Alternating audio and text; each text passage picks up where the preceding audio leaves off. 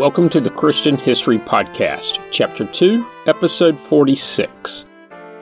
Last week, I wrapped up the history of Moab. If you missed that episode, you should really go back and give it a listen. This week, I'm covering both the history of Ammon and Kadesh. So let's get started. Ammon was an Iron Age nation east of the Jordan River, between the valleys of the Arnon and Jabbok rivers. It was located north of Moab, the subject of the past two episodes, and in what is now the country of Jordan. The largest city in the country was Rabbah, sometimes called Rabbath Ammon, spelled with an O in the last syllable. Not surprisingly, this city was located at the same place as the modern city of Amman, spelled with an A, and also currently Jordan's capital. The Ammonites inhabited the northern and central Jordanian plateau from the latter part of the 2nd millennium BC to the middle of the 1st millennium BC. The Ammonites are first mentioned in the Old Testament in Genesis chapter 19, verse 37.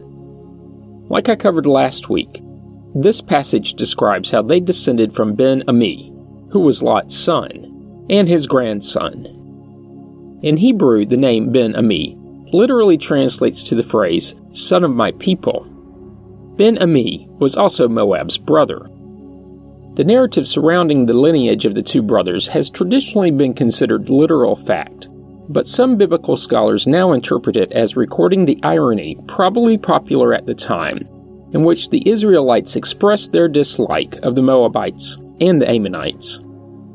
Interestingly, it is unlikely that the ancient Israelites would have directed such dislike towards Lot himself. The Ammonites settled east of the Jordan River, initially invading the territory inhabited by the Rephaim, driving them out of the area.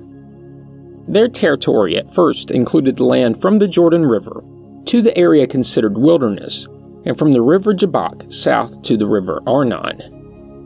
Once again, this is hard to visualize, so I'll post a map on the podcast's Facebook page. Curiously, some believe the land to have been previously inhabited by giants. The Ammonites, called the Goliaths, pardon the premature pun, Zomzomzims. It is believed that just prior to the Israelite exodus from Egypt, the Amorites, who lived west of the Jordan, under King Shion, invaded and then occupied a large portion of the territory of Moab and Ammon. The Ammonites were driven from the lush agricultural lands near the Jordan and took refuge in the mountains and valleys to the east. The invasion of the Amorites essentially split the Ammonites from the Moabites.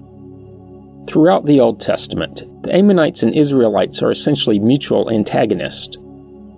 After the Exodus, the Israelites were prohibited by the Ammonites from passing through their lands. Later, the Ammonites partnered with Eglon of Moab and attacked Israel.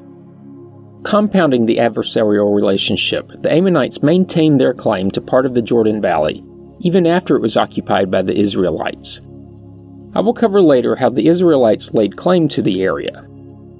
In the area of Jephthah, the Ammonites occupied the lands east of the Jordan River and started to invade the Israelite lands west of the river. Jephthah was a judge over Israel in the book of Judges for a period of about 6 years, as found in chapter 12 of the book. According to the book of Judges, he lived in Gilead and was a member of either the tribe of Manasseh or the tribe of Gad. It is believed he lived in the 11th century BC. Jephthah became a leader in resisting the incursions of the Ammonites. The constant harassment by the Ammonites did have a probably unforeseen consequence. The Israelite tribes east of the Jordan ultimately united under Saul to resist these invasions. King Nahash of Ammon, who lived at the turn of the 1st millennium BC, lay siege to the region of Jabesh-Gilead. Jabesh-Gilead was an ancient town referred to in the 4 books of the Old Testament. Specifically, Judges, 1st and 2nd Samuel, and 1st Chronicles. Some biblical scholars believe that it was located east of the Jordan River, in the vicinity of the Wadi Yebes, located on what is now the east bank of the Jordan River, pretty much midway between the Sea of Galilee and the Dead Sea. Back to Saul. The continued Ammonite harassment eventually led to an alliance between Saul and the Israeli tribes. Saul then led a force that relieved the siege and defeated the Ammonite king. This victory then led to the unification of the kingdom of Israel. It was during King David's reign that the Ammonites humiliated David's messengers. The passage found in 1 Chronicles chapter 19 is so chock full of history it's worthy of a lengthy quote from the New Revised Standard Version.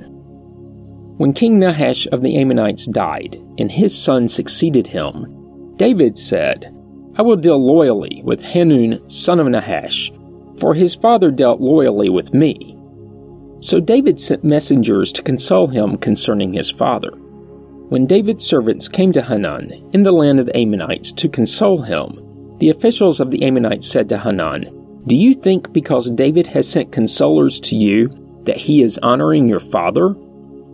Have not his servants come to you to search and to overthrow and to spy out the land?" So Hanun seized David's servants, shaved them, cut off their garments in the middle at their hips, and sent them away, and they departed.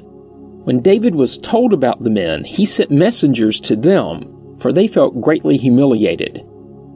The king said, "Remain at Jericho until your beards have grown, and then return."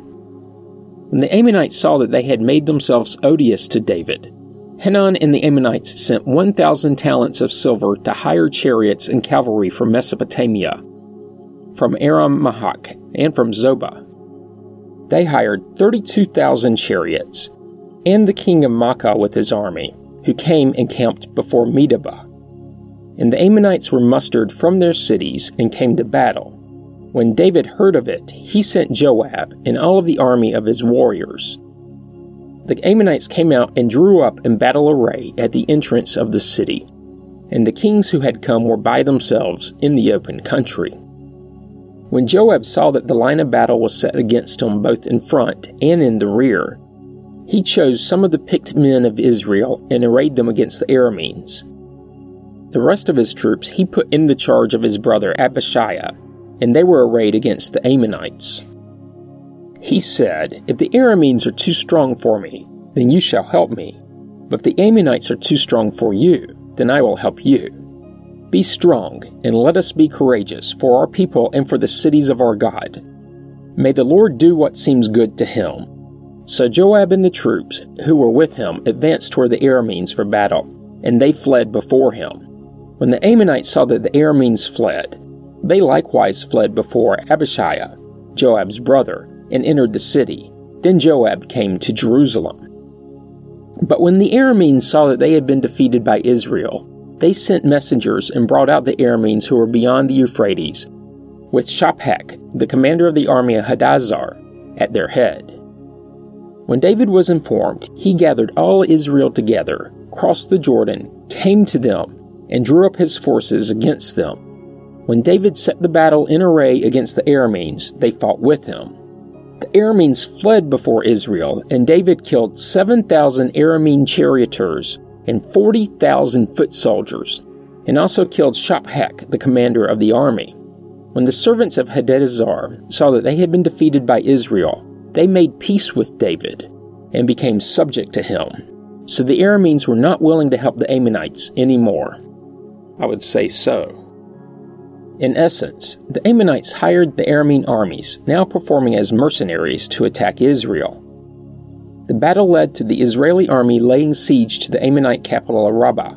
The siege lasted a year. The war concluded with all the Ammonite cities being conquered and plundered, and the inhabitants being killed or being enslaved by King David. Other passages in the Old Testament provide more insight into their history and society. The Ammonites' continued aggression towards Judah is shown in their joining the Chaldeans to destroy it, as seen in 2 Kings chapter 24. Their brutality is condemned by the prophet Amos in the first chapter of the book bearing the same name. Finally, their continued defeats are all attested to by Jeremiah, Ezekiel, and Zechariah. Both 2 Kings and Jeremiah record their assassination of Gedaliah, who at the time was the Babylonian governor of the Uhud province, formerly known as Judah. In addition, both 2 Kings and 1 Chronicles record how they may have regained their old territory when Tilgath-Pileser enslaved the Israelites east of the Jordan. In Nehemiah chapter 4, Tobiah, who was an Ammonite, allied with Sanballat, a Samaritan leader and official of the Achaemenid Empire, to oppose Nehemiah. The Ammonites also united with the Syrians in their wars with the Maccabees, but were defeated by Judas. And no, not the Judas of the New Testament. In both 1 Kings and 2 Chronicles, Naamah was an Ammonite. She was the only wife of King Solomon to be mentioned by name in the Hebrew Bible as having borne a child. And this was no small feat considering Solomon had 700 wives. She was also the mother of Solomon's successor, Rehoboam. As for the history outside of the Old Testament, in the 8th century BC, Amman was finally subjugated by Assyria, which at the time was ruled by Tiglath-Pileser. After this, they were a tributary to Assyria. Amman did maintain a pseudo-independence from the Assyrian Empire, but only because it paid a regular tribute to the Assyrian king. This was while other nearby kingdoms were being raided or conquered. Later, in 853 BC, the Arameans from Damascus occupied what formerly had been Israeli territory east of the Jordan River. At that time, the Ammonites allied with Hadaezer of the Arameans. The Ammonites sent about 1,000 troops to Syria to aid the Arameans in their fight against the Assyrians at Karkar.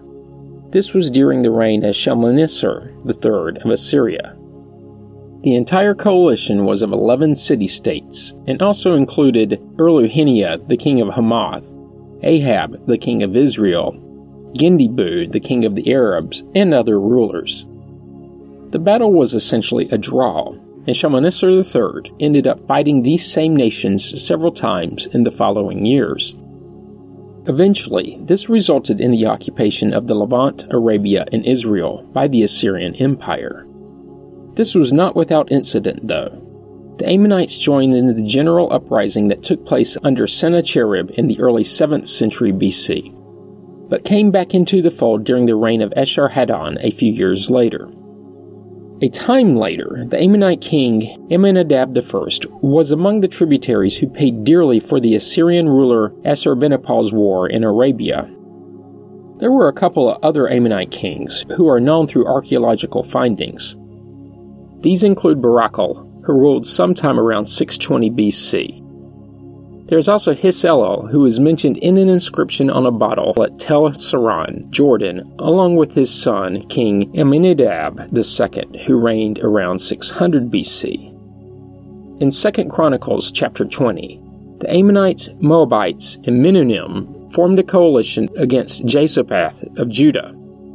The chapter walks through the very verbose explanation of the preparations undertaken by the tribe of Judah, and is worthy of a read. I'll let you do that one on your own. Because of the preparations, the coalition allied against Judah was thrown into confusion, with their armies slaughtering each other. That's why it's called the Fog of War. Those that survived were then captured by Jehoshaphat's troops and forced to pay tribute in the form of livestock, goods, and clothing. Apparently, the Ammonites presented a serious problem to the Pharisees because of many marriages between Israelite men and Ammonite as well as Moabite women during the time of Nehemiah. This was covered in depth last week, but for a quick review, the Jewish men had married women of the various nations without the women converting. In the Jewish faith, religion is carried by the mother, so the children of the relationship were not born Jewish. This was a minor controversy about the legitimacy of David's claim to royalty, since his great-grandmother on his father's side was Ruth, who herself was a Moabite. To me at least, though, this is a non-issue, as he would have gotten his faith from his mother, not his father. During the Old Testament era, the Ammonite economy was like that of its neighbors and primarily based on agricultural and livestock herding. The large majority of the population lived in small villages surrounded by farms and pastures. Similar to Moab, and like I covered in more detail last week, Ammon benefited from numerous natural resources, in their case, sandstone and limestone. It was also positioned on the so-called King's Highway, the trade route which connected Egypt with Mesopotamia, Syria, and Asia Minor. As with the Edomites, Moabites, and Syrians, the flow of trade along this route brought with it significant prosperity.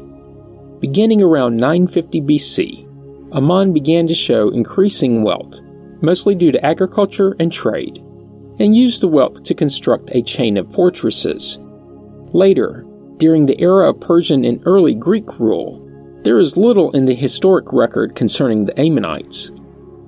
Their name appears, however, during the time of the Maccabees, essentially in the 2nd century BC. In that period, the Ammonites, with some other ethnic groups from the Jordan River Valley, resisted the influence of the upstart Jewish rebellion against the Greeks led by Judas Maccabeus. The last recording of the Ammonites in the historical record was in Justin Martyr's dialogue with Trypho in the 2nd century AD, where it is stated that they were still a sizable group. As for their language, Ammonite is a dead Canaanite dialect. Only pieces of their language survive, primarily in a 9th century BC inscription found at the Amman citadel. It has also been found on a few inscribed pieces of pottery. Probably the most insightful find was in 1972 when the excavation of a site known as Tel Saran in northwest Amman uncovered an inscribed bronze bottle. The bottle itself is about 4 inches or 10 centimeters tall. Scientific inquiry has shown that the inscription dates to 600 BC, and later concluded that it was a poem written in the Ammonite language. The poem talks about a drinking song, which roughly translates to, "Gate of Amman in Amman citadel, to the vineyard and the orchard, or shall I be left behind and destroyed? He who says this rejoices and be happy, that life is long, and I shall inflame myself with it and be ruined? No, it shall make me glad, and bring joy for many days and long years." Who would have thought that a drinking song would be found on a bottle? And that last line is not part of the poem, just my interjection. Back to the language. The small sample size of archaeological finds leads to a few conclusions, but it is thought that the language was very similar to Biblical Hebrew, but possibly with the Aramaic influence.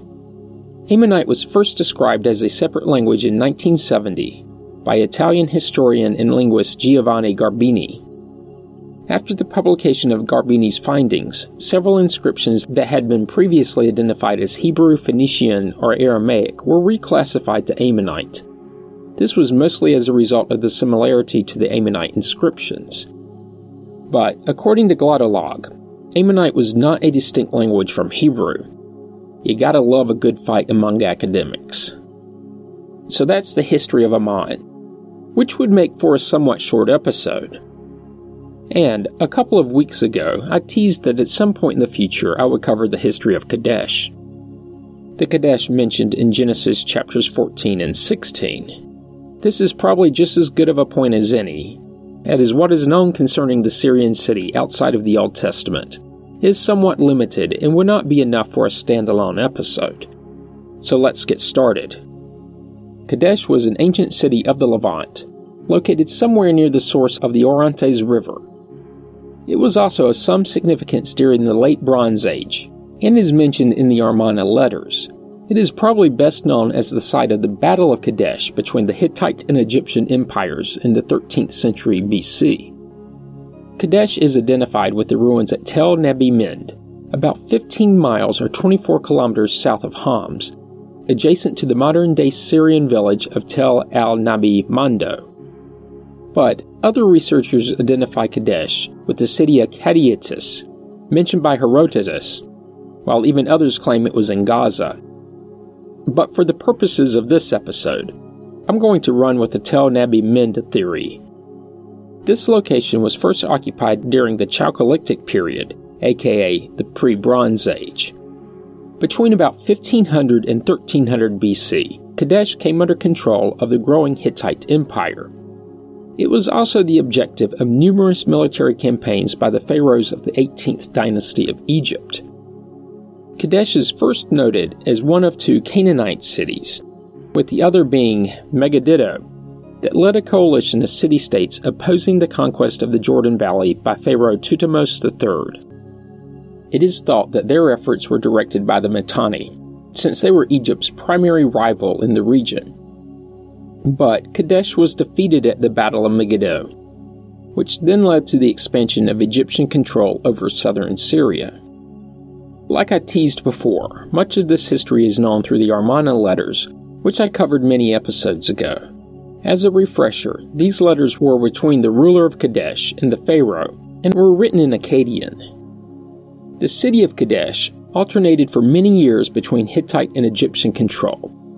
At first, Pharaohs Tutankhamun and Horemheb tried, but both failed to recapture the city from the Hittites. It was finally captured by the pharaoh Seti I in 1306 BC, during his campaign to Syria. He eventually entered the city together with his son, Ramses II, and erected a victory stele at the site. But his success was only temporary, for as soon as he returned to Egypt, the Hittite king, Mursilius II, recaptured the city. Like I said before, Kadesh is best known as the location of one of the most documented battles of the ancient era. The Battle of Kadesh was fought in the 13th century BC by the two superpowers of the era, the Egyptians and the Hittites. Backing up a bit, before the battle, Kadesh had been an Egyptian vassal state for about 150 years. But Kadesh eventually rebelled and the Hittites seized the opportunity. In response to the Hittite control and the threat of a southward expansion, the Egyptian pharaoh Ramses II mounted a determined military response, capturing the coastal state of Amman. In 1274 BC, in the 5th year of Ramses' rule, he led a large force of chariots and infantry on a trek of 1,000 miles, or about 1,600 kilometers, to retake the walled city of Kadesh.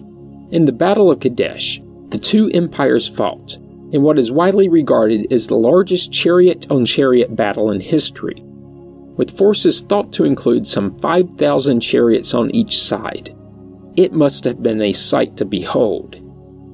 The next year, the Hittites pushed south to recapture Amman, while the Egyptians maneuvered north to continue their expansion into Syria.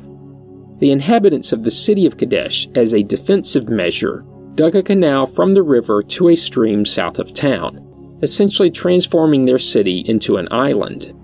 Then, Hittite spies convinced the Egyptians that the Hittites were further away than they really were, and the Hittites surprised the Egyptians in their own camp. The Egyptian army was rescued by the timely arrival of a supporting force from the coastal city of Amman. Ramses II was able to recover momentum, and the two armies withdrew in a stalemate, both claiming victory. Despite all this, Kadesh and Amman remained under Hittite control. And while the Hittite army continued its conquest southward, as far as the territory around Damascus, the subsequent stalemate between Egypt and Hittites led to what is now believed to be one of the earliest surviving international peace treaties, signed several decades later by Ramses II and his Hittite counterpart, Hattusili III.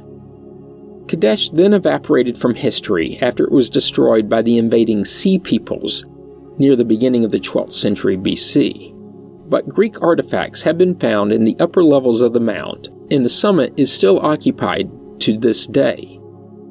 During the Byzantine period, more significant occupation is demonstrated by extensive remains at the base of the tell. It was probably occupied through the Islamic period, as the mound was named after a local Muslim prophet, specifically Nebi Mend. And that is the history of Kadesh, and the episode for this week. Join me next week when I'll start the history of the Philistines, as found in Genesis chapter 20. You don't want to miss it. This week, and like I've requested numerous times before, I hope you will go to iTunes, or wherever you receive the podcast from, and leave a positive review. I know I've made this request several times, and some of you have probably even tuned me out, but I trust that more of you will take me up on it. And just remember, it may not do anything for you, but it does help others to find the podcast. As always, you can find more information about the podcast on the internet at ChristianHistoryPodcast.com. Comments and questions can be sent to comments@ChristianHistoryPodcast.com. You can also find the Facebook page by searching the phrase Christian History Podcast as 3 separate words. Once there, be sure to like the page. And if you're enjoying the podcast, subscribe to it so you get the episodes as soon as they are released. Thanks for listening, and have a great week.